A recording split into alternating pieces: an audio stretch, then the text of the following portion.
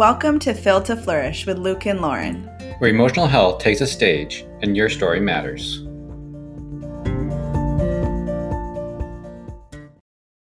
So for this episode, we just wanted to give a few disclaimers. We are talking about abuse, and the nature of abuse is a very complex and tricky conversation to have. We want people to become empowered and aware, as education is so important, whether you have been abusive or whether you are the person who is being abused.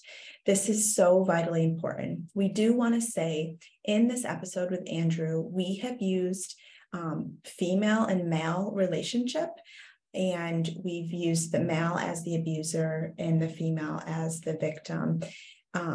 For ease of conversation, and because that is the more common pattern, we are not saying that that is the only pattern that can exist in a relationship, but because of societal, cultural, historical nature of that relationship, the male has typically had more power.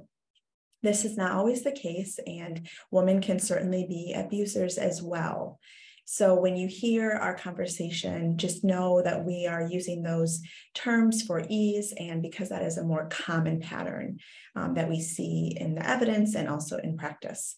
And the second thing that we want to say is this is a tip of the iceberg. The point of this episode is to be educational and informative.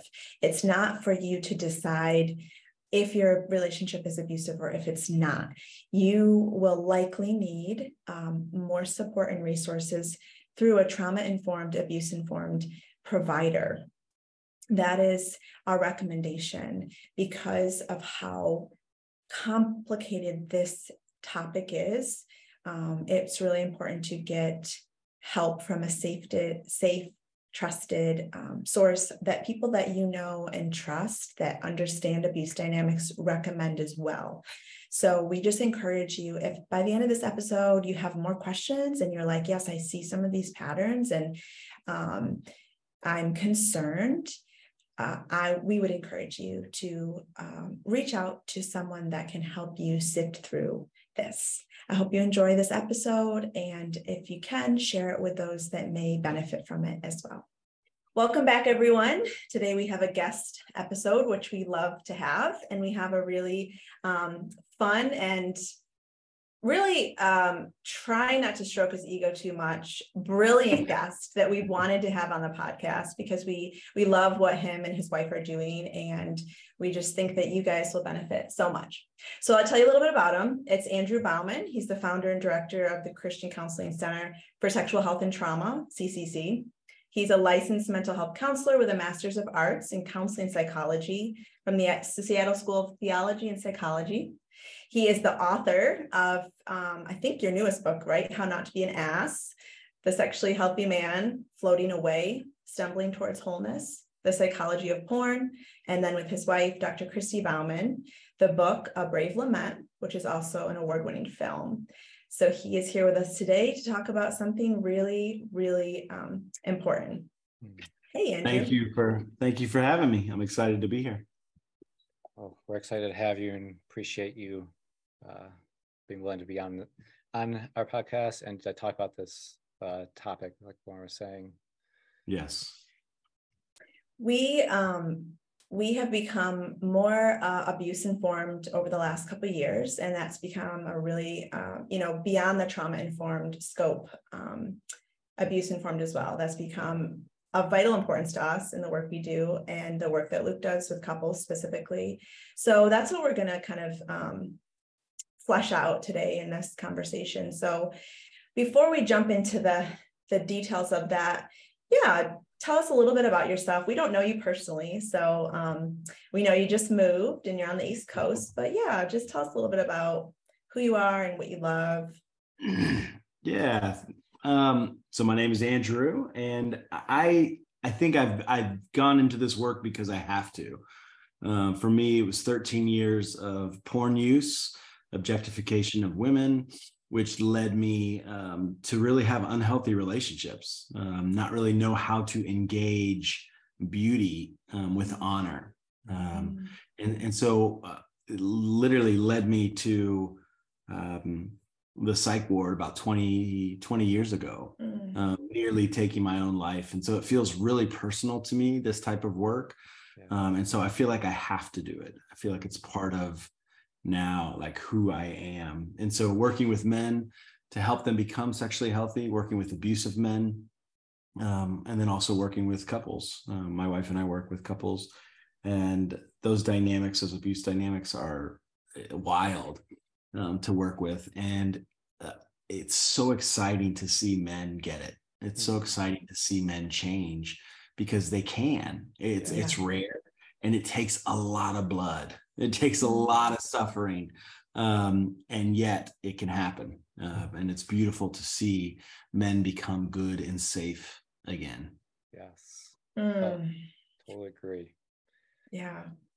Oh, I totally agree. Can't emphasize that enough. It is so enjoyable to see a guy get it, and that the shame of the coming off of being like a bad person, or and just understanding the patterns, and understanding that he can be different and be empowered, and what being a loving, safe man looks like. And it doesn't get old. It doesn't get old.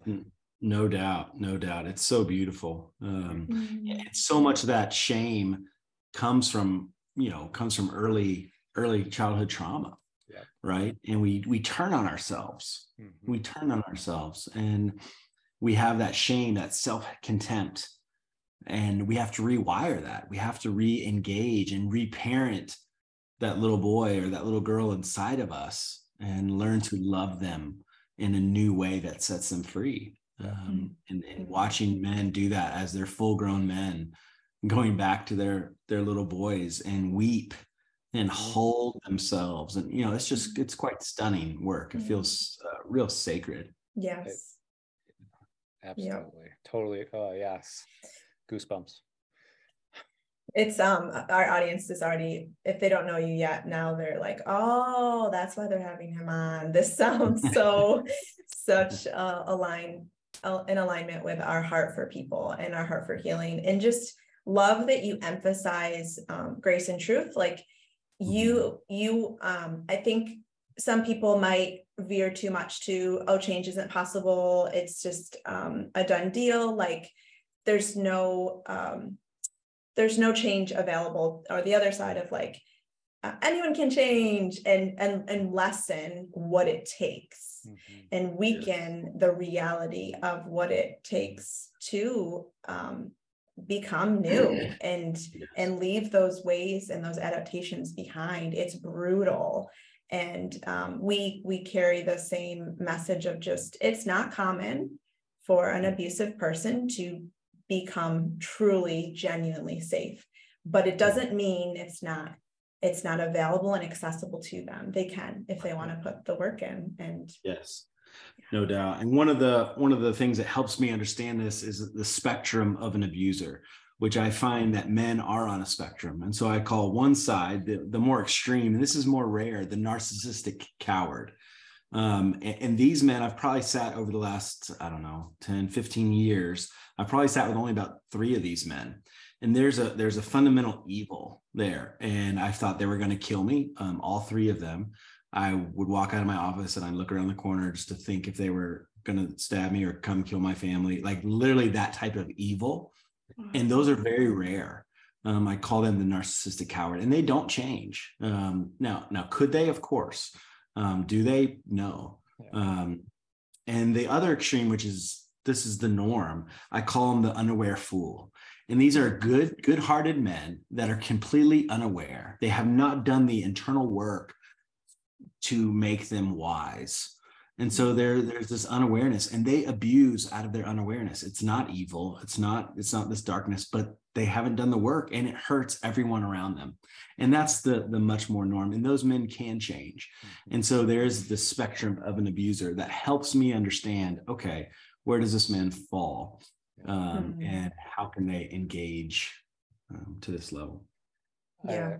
I like that, putting some language to that spectrum, because I have seen that spectrum, but I haven't really put a language or those bookends. And so I really like how you said that, because there are so many men who, like you said, they don't realize how being unattuned to their wife is, or passive aggressive comments. They just aren't aware of the emotionally alive and have that in touch with that embodiment of an empathy of saying, oh, yes, this hurts me when people treat me this way. Oh, that's what's happening there. I'm hurting her. But they just push all that down. Like, I'm never hurt. I'm not hurt. I don't feel anything. I'm a rock. And so if I don't get hurt, then you shouldn't be hurt from the things I say either. Yes, it's kind of that mentality.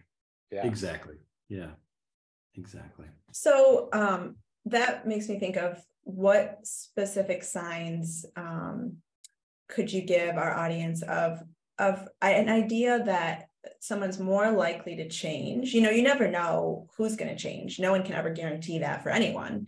Sure. But what are some signs that you go off of when you're doing therapy with either couples or individuals, that change is churning and that it's genuine, versus signs that it's not? Yeah. So I would say it starts with humility, right? And so the men that are willing to change, they have been tenderized by their suffering, right? Yeah. They have been marinating in pain. And so there is a humility that's in them versus defensiveness, reactivity. They are reflective rather than reactive, right? Yeah. They seek to serve rather than be served. Right. So there's an awareness of the other. Yeah. They are more centered and secured versus insecure and unaware. Yeah. Right. They've done that work, or they at least begun that work. They seek mutuality rather than power and control. Right. They seek equality, and they seek to know and be known. Right. There's not this isolation, or that arrogance. Right. And so those are few of the signs that you got to seek out. And if you're a man who wants to change, wants to be different, it starts with humility that comes with being able to face your own death. And it is a journey, and it's not a linear journey. Now, but the idea of, I see that humble man maybe in session or parts of it, but then there's also in certain situations or topics, there's a defensiveness that comes up. And yes, kind of, when you see that, is that to you like a sign of he just needs more work, or is it a sign of it's a hardness? It's basically a curiosity rather than judgment. It's a curiosity of, okay, what just happened for you? Yeah. Right. And using our body, listening to our body as a signpost to what's happening. Why was I just being defensive? Right. Why was I just watching that movie and I just started weeping? Yeah. Right. Like what is going on in my story? Yeah. Right. So 20 something years ago, when that movie Finding Nemo came out, remember that? I'm watching it with some friends, and all of a sudden I start tearing up. I'm like, and shit, a little embarrassed. I'm trying to wipe the tears away and not let them see. And then later I'm like, why did I tear up? Yeah. My whole life, I've been longing for my father to pursue me. My whole life. Yeah. And here's this orange little fish whose father goes to huge lengths to seek him out. The same thing my broken little boy longing to be pursued, Yeah. wanted. Yeah. I teared up because that's what I needed. That's what I long for. And so if I have contempt for my tears, right, I'm going to miss out on the curiosity of why is my body reacting in this way? And so that's the same thing with defensiveness. Yep. Instead of becoming, angry, judgmental, can you become intimate with what's going on inside of you? And then that can lead to great territory for you to explore. And that's the work, man. And then it becomes about action. I feel my energy coming up, right? I feel my body beginning to tense up. Instead of lashing out at my spouse, I'm going to say, hey, babe, can I take a time out? I feel I need to go tend to something that's being triggered inside of me, and I don't want to do harm to you. And you begin to take responsibility for your actions and no longer becoming aggressive in your engagement. Yeah. I again love what you just, that invitation and compassion of like, you're not going to get it right. You're not going to get it perfect. Like, it is not a linear progression. But when you, whether it's relapse of abusive behavior or defensiveness, being an ass, like, okay, what just happened? Like, why did that happen? And that doesn't, and just that encouragement to the men listening, that having those same patterns doesn't mean that you're back at the beginning or that there's no hope for you. It means you're not done. And there's an invitation to, in that moment, to love your wife and love yourself by being curious and digging deeper, doing the work. Exactly. It's actually going to help you. It's almost like free therapy. Exactly. Yep. It's going to help you, get a pen, get a paper, start writing it out. What's going on for me? Let's be curious. What story does this remind me of? Oh, this reminds of when I was 7 and this happened. And okay, like, what needs to be tended to? What needs to be, what ground needs to be tilled for you to discover what's in there? And I know you have other questions on, and I want to get to that. How do you help? So the men out there listening who don't have that emotional awareness, don't have those tools to reflect, don't have that ability to say, or even memories. Like, I talk to so many men and they're just like, I don't have memories. I don't know what I'm feeling right now. Well, let me just say this in regards to memory. It's not about remembering. So we get hung up on the memory. That's not how the body works. It's not how memory works. And so it's not a photograph. There you go. It's an impressionistic painting. So will you allow yourself to paint freely? Well, what do you think probably happened? What was the carpet like? What was the color of the walls? What do you think he probably said? What did your body? And if you can remember, not the exact facts of what happened, but the meaning of what happened, that's what we're trying to get to. So we go back all the time and we replay these stories and we reenact them and we act them out. We live them, these horrific traumas, and nobody remembers exactly. That's not the point. It's actually, who cares? I don't care. What do you think probably happened? And we just set our bodies free, because you can't change the facts of your trauma, but we can change the meaning of your trauma. And that's what we're doing. We're in the business of changing the meaning of trauma. And so we go back and we reclaim these stories. And you cannot get stuck on, the facts of exactly what happened. That's not how the body works. That's right. Yes. Love that. I love that.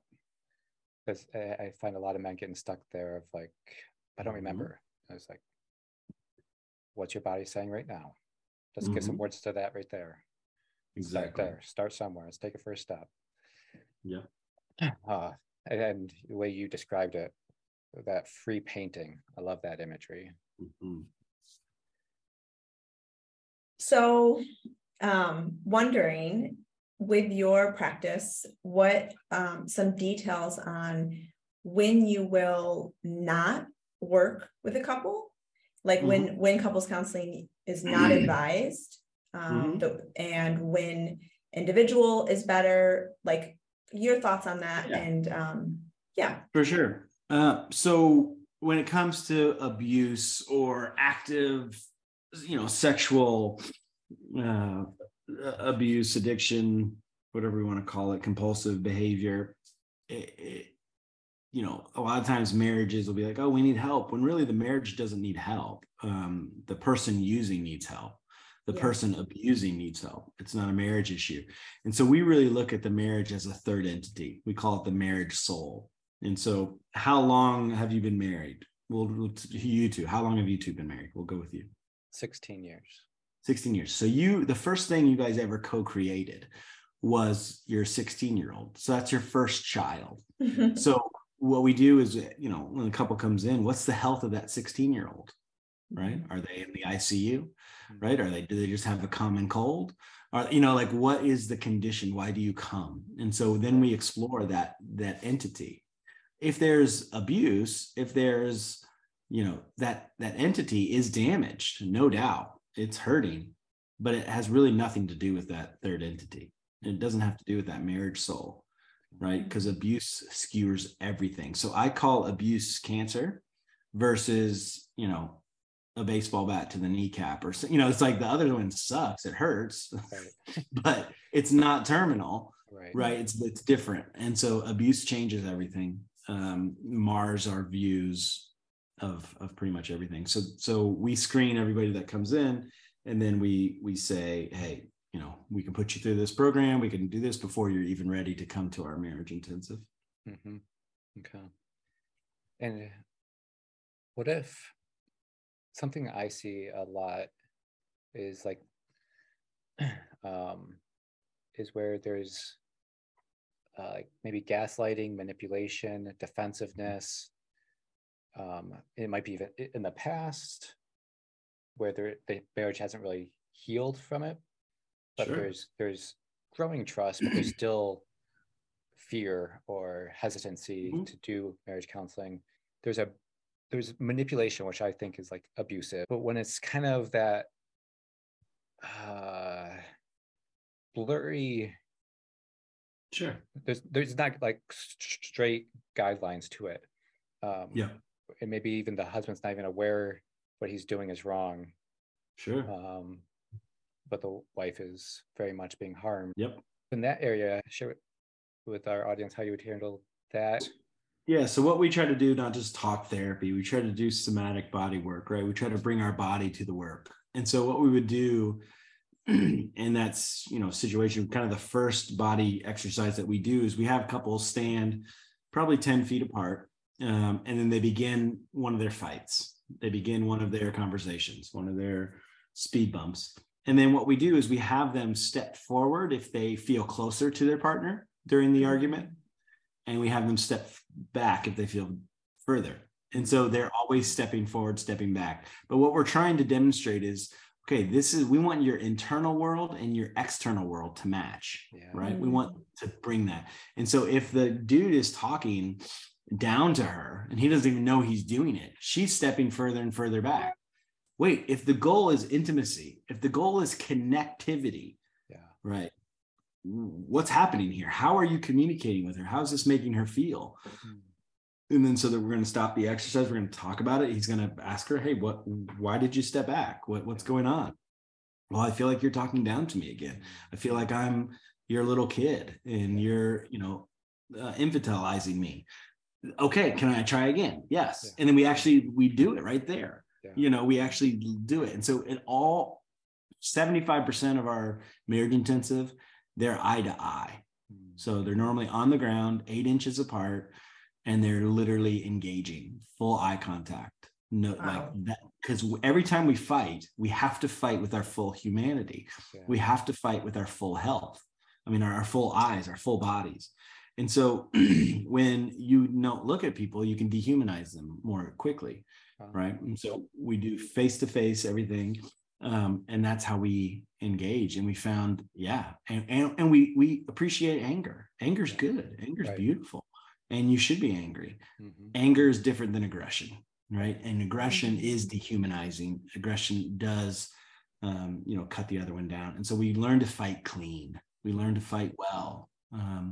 And that's sadly a muscle that few people have actually worked out. And so there is a lot of training in that of like, okay, how do we fight? How do I self-regulate so I don't project onto my partner? Yeah.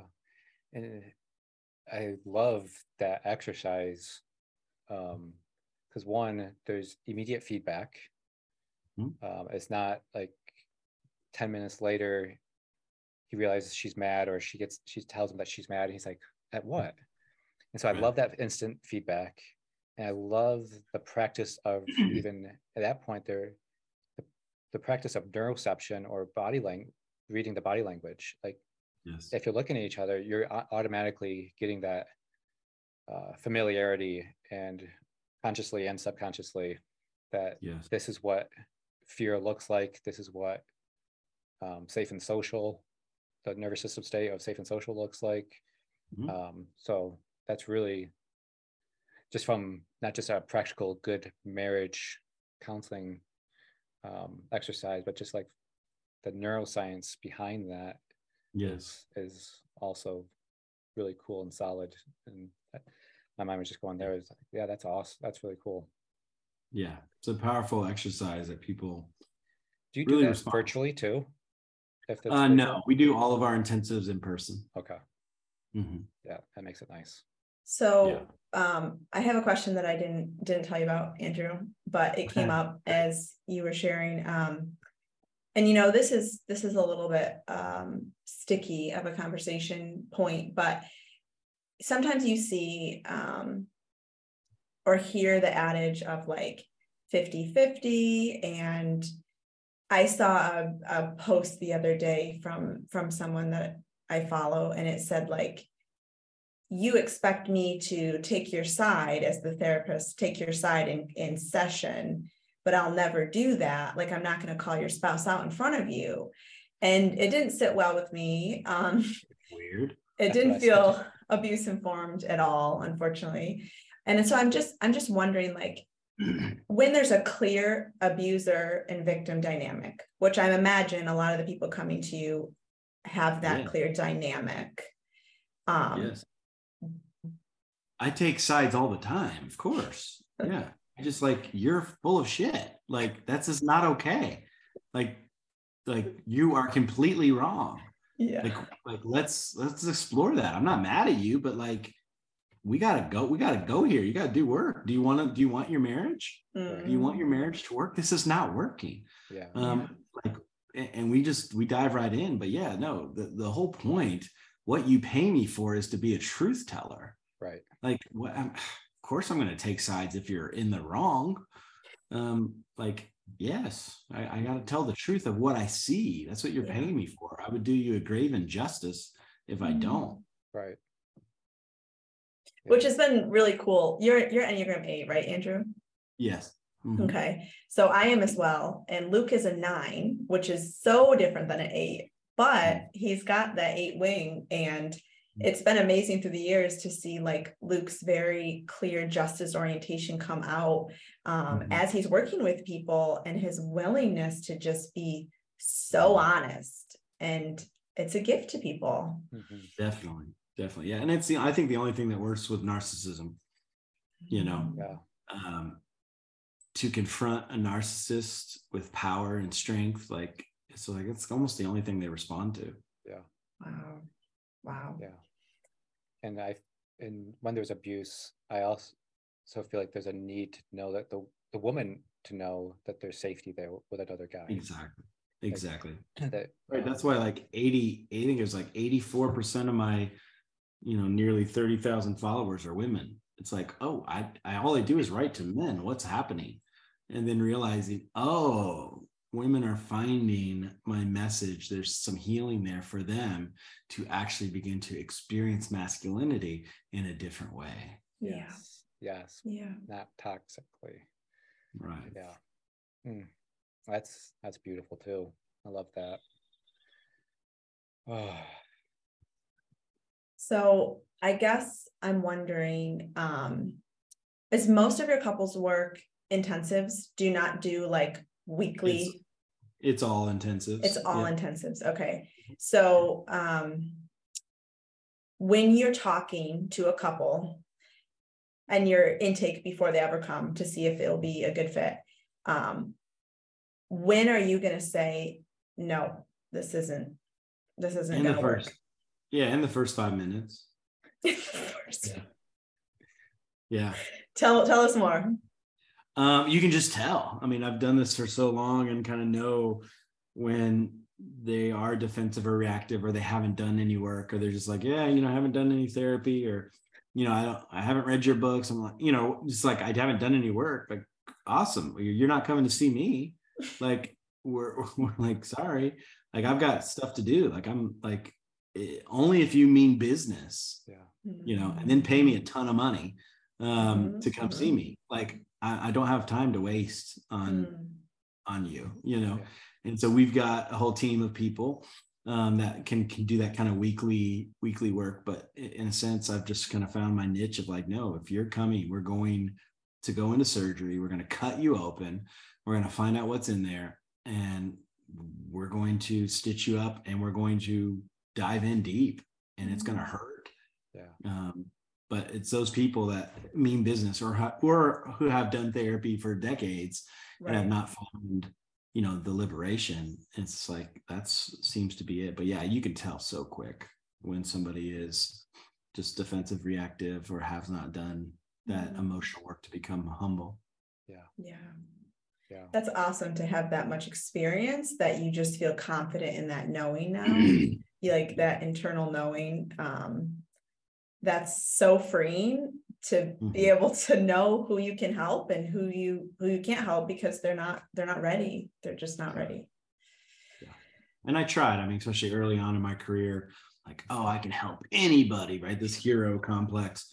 So I just take anybody and like, oh, they couldn't be. And I'm just like, this sucks. I do not want to be with them.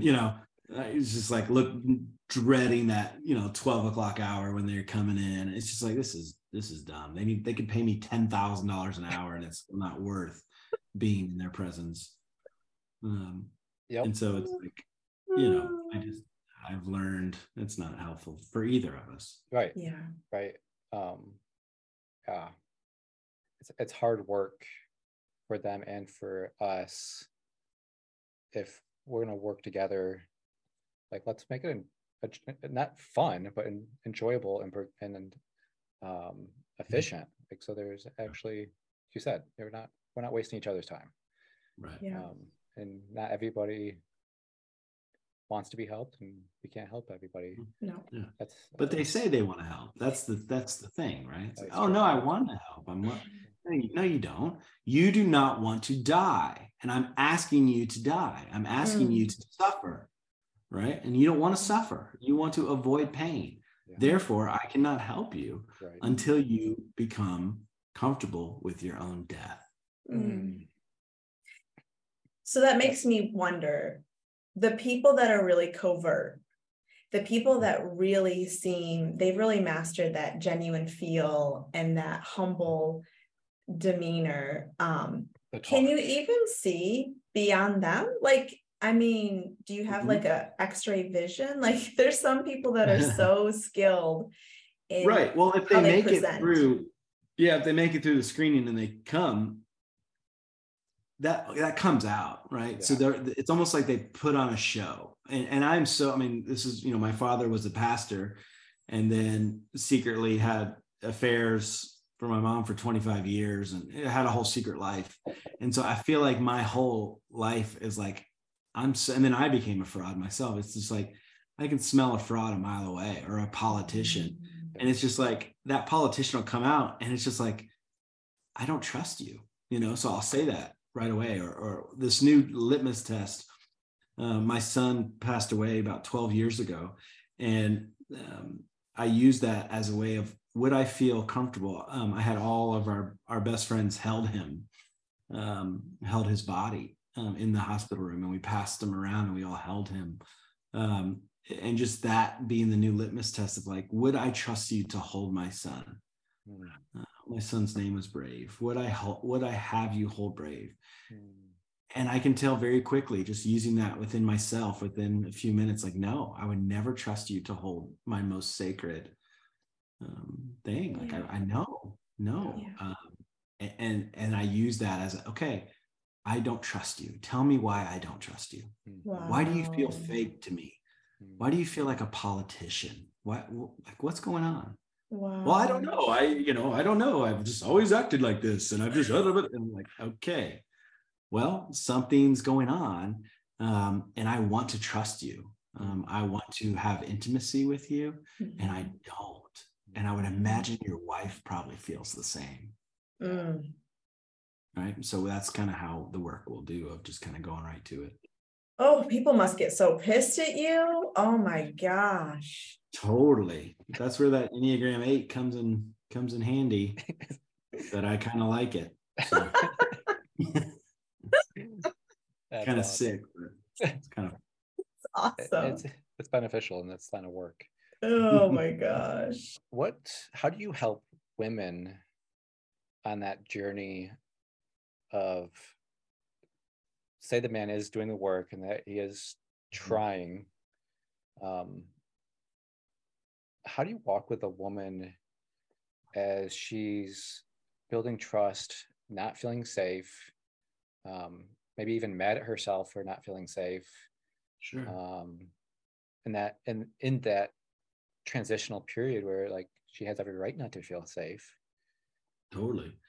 Yeah, a lot of it is affirming their experience, right? Where they've in so many churches have taken away, in the work that I do, a lot of Christian people, they have taken away their voice, or they have gaslit them and said, no, your experience doesn't matter. Just serve them more, just love them more, just have more sex or something, right? And it's just like, oh, this is so gross. Yeah. And it's like, they just haven't even had males affirm their experience. They've been told that their experience doesn't matter, or it's not important. And so that's the first, of just affirming their experience. But the deeper they go, abuse impacts all of us, all who are in that relationship. So they need to do their work too. They need to do different type of work, but it's important. So we connect them with one of our affiliate counselors, and they'll walk with somebody weekly to just help them reestablish their voice and step into their strength again. Yeah. So you just affirm and normalize this journey, and it's okay where they're at, and then help them do that healing work on their own as well. Exactly. Good. Yeah, that's good. And because I see just the wife, like they're carrying some of that shame of not being able to trust like they trust again. Right. But yeah, just that normalizing it of trauma stops us from, it's not an intellectual thing, it's an experiential. And exactly. Yep. And so trying to talk to the men to understand it, right? I use the analogy of a car accident, and they were driving the car of the relationship, and they were driving irresponsibly, and they crashed the car into a tree, and your spouse was in the front seat, and now she has internal bleeding. Now she has whiplash, a broken arm, broken legs, right? Like, okay, she is dealing with this. And now you're just going to ask her to get in the car with you again? Yeah. What? No, she's going to need years of physical therapy, right? Years of trying to learn how to walk, how to use her arm, how to breathe properly. Like, this is the work. And so if you can hold that analogy, then you can begin to establish kindness of, oh, this was my fault. Like, I was driving irresponsibly. I didn't do the work to drive safely. And now I need to help build my environment ADA compliant. I need to widen the door frames. I need to lower the countertops. I need to put those little bars everywhere, and a handicap ramp, so my wife can begin to operate in a safe way, and I can actually help her create safety and stability in her life because of what I did. Mm. And I love how you expanded that, not to just being a safe driver, but now I have to attune to her outside of the car. Like in every situation, I have to create Correct. safety. I have to attune to her needs. And By accommodate to the harm that I've done. Yes. So now these accommodations are needed, not because she's weak, but because Exactly. of the actual harm to her spirit, her body, her mind.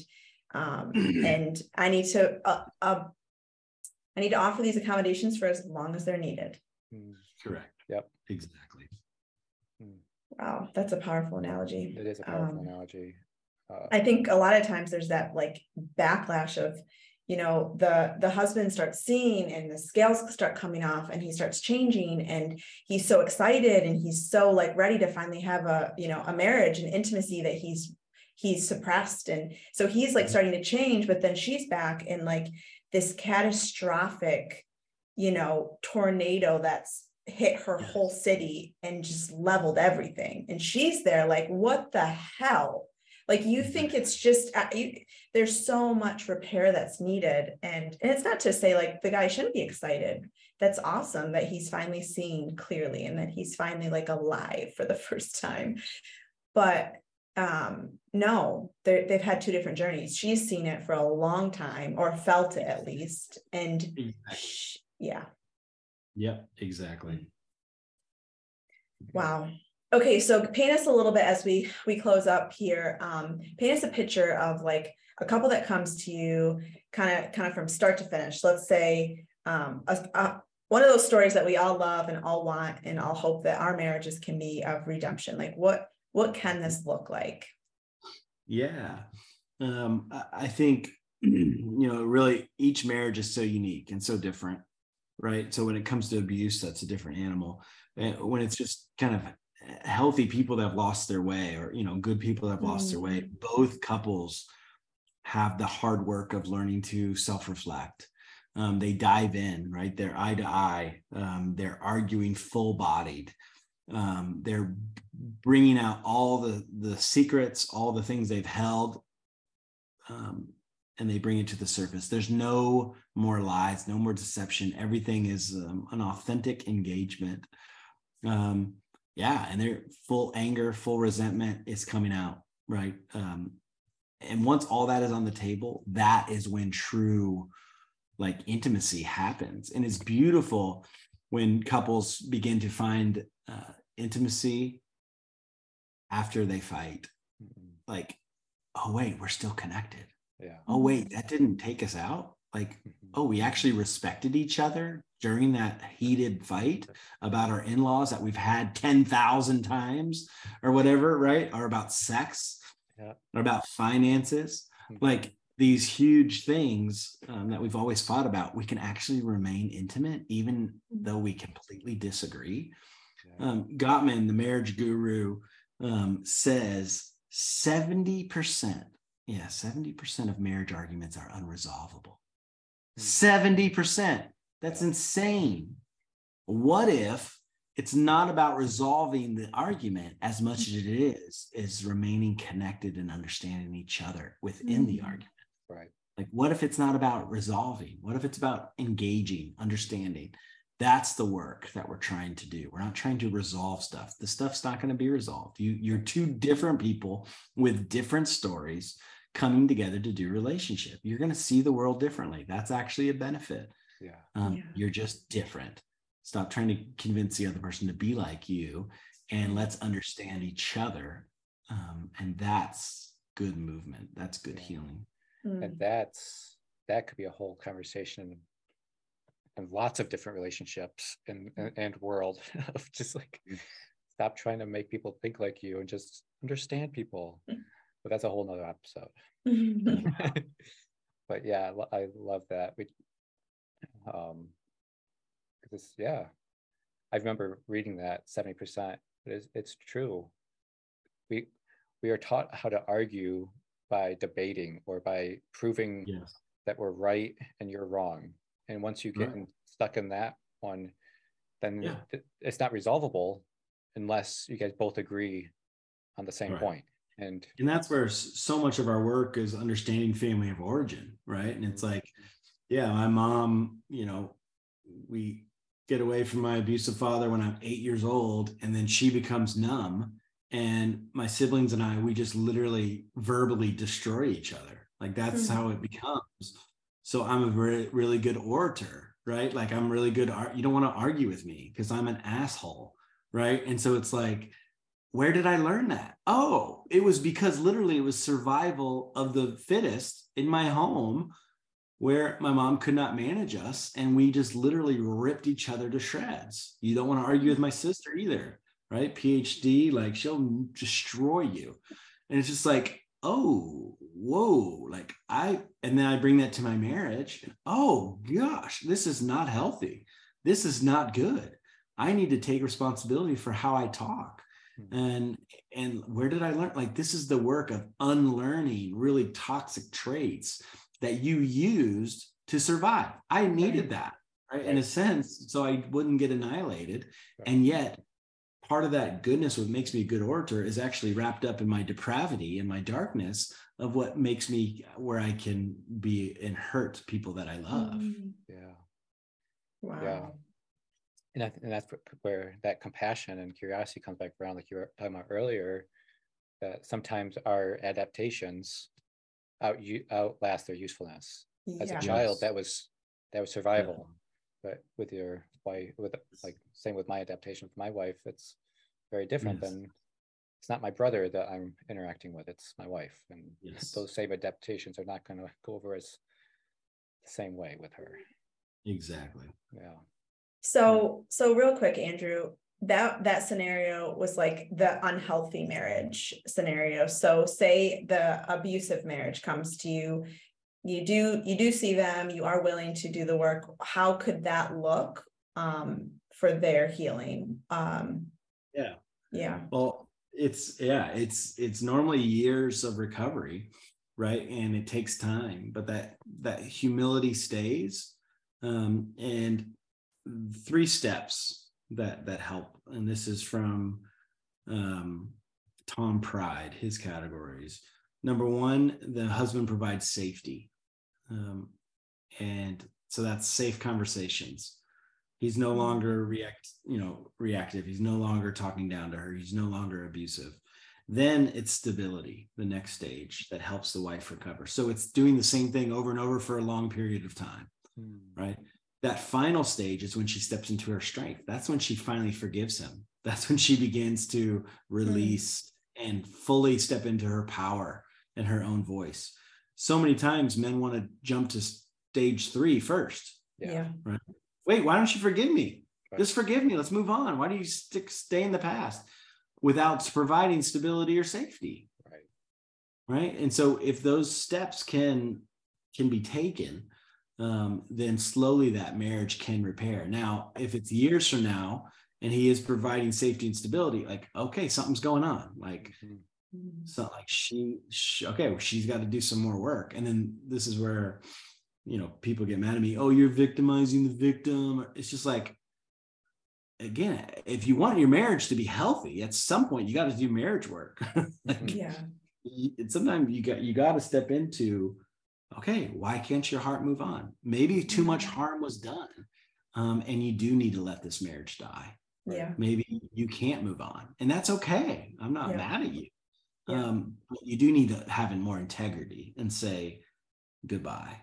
You can't play marriage if you're not willing to heal.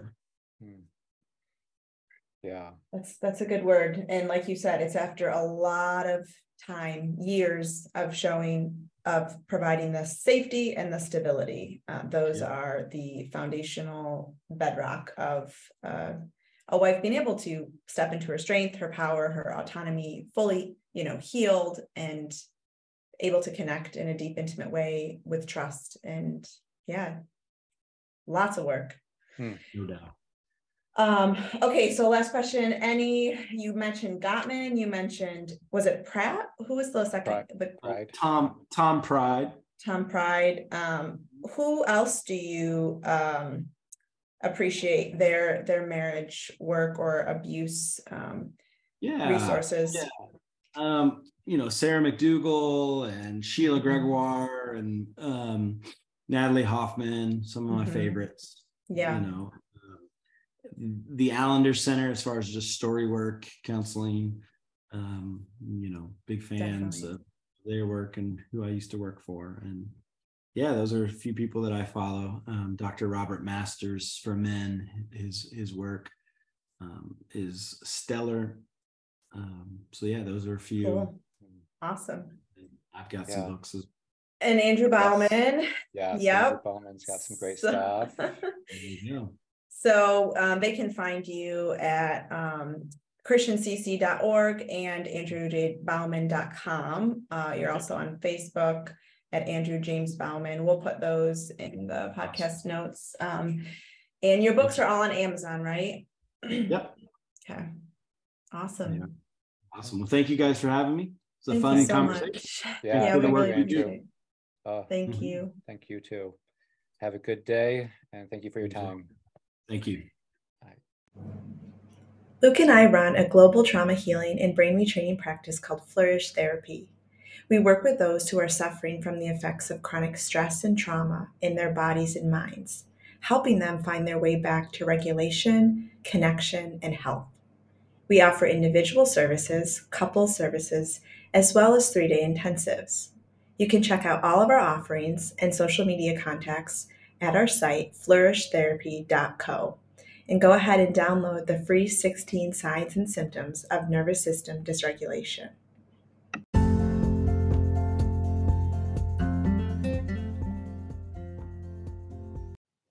While it is a joy to provide our podcast content as a source of life enrichment, please note that information shared is not intended to replace or contradict any professional therapy or medical advice.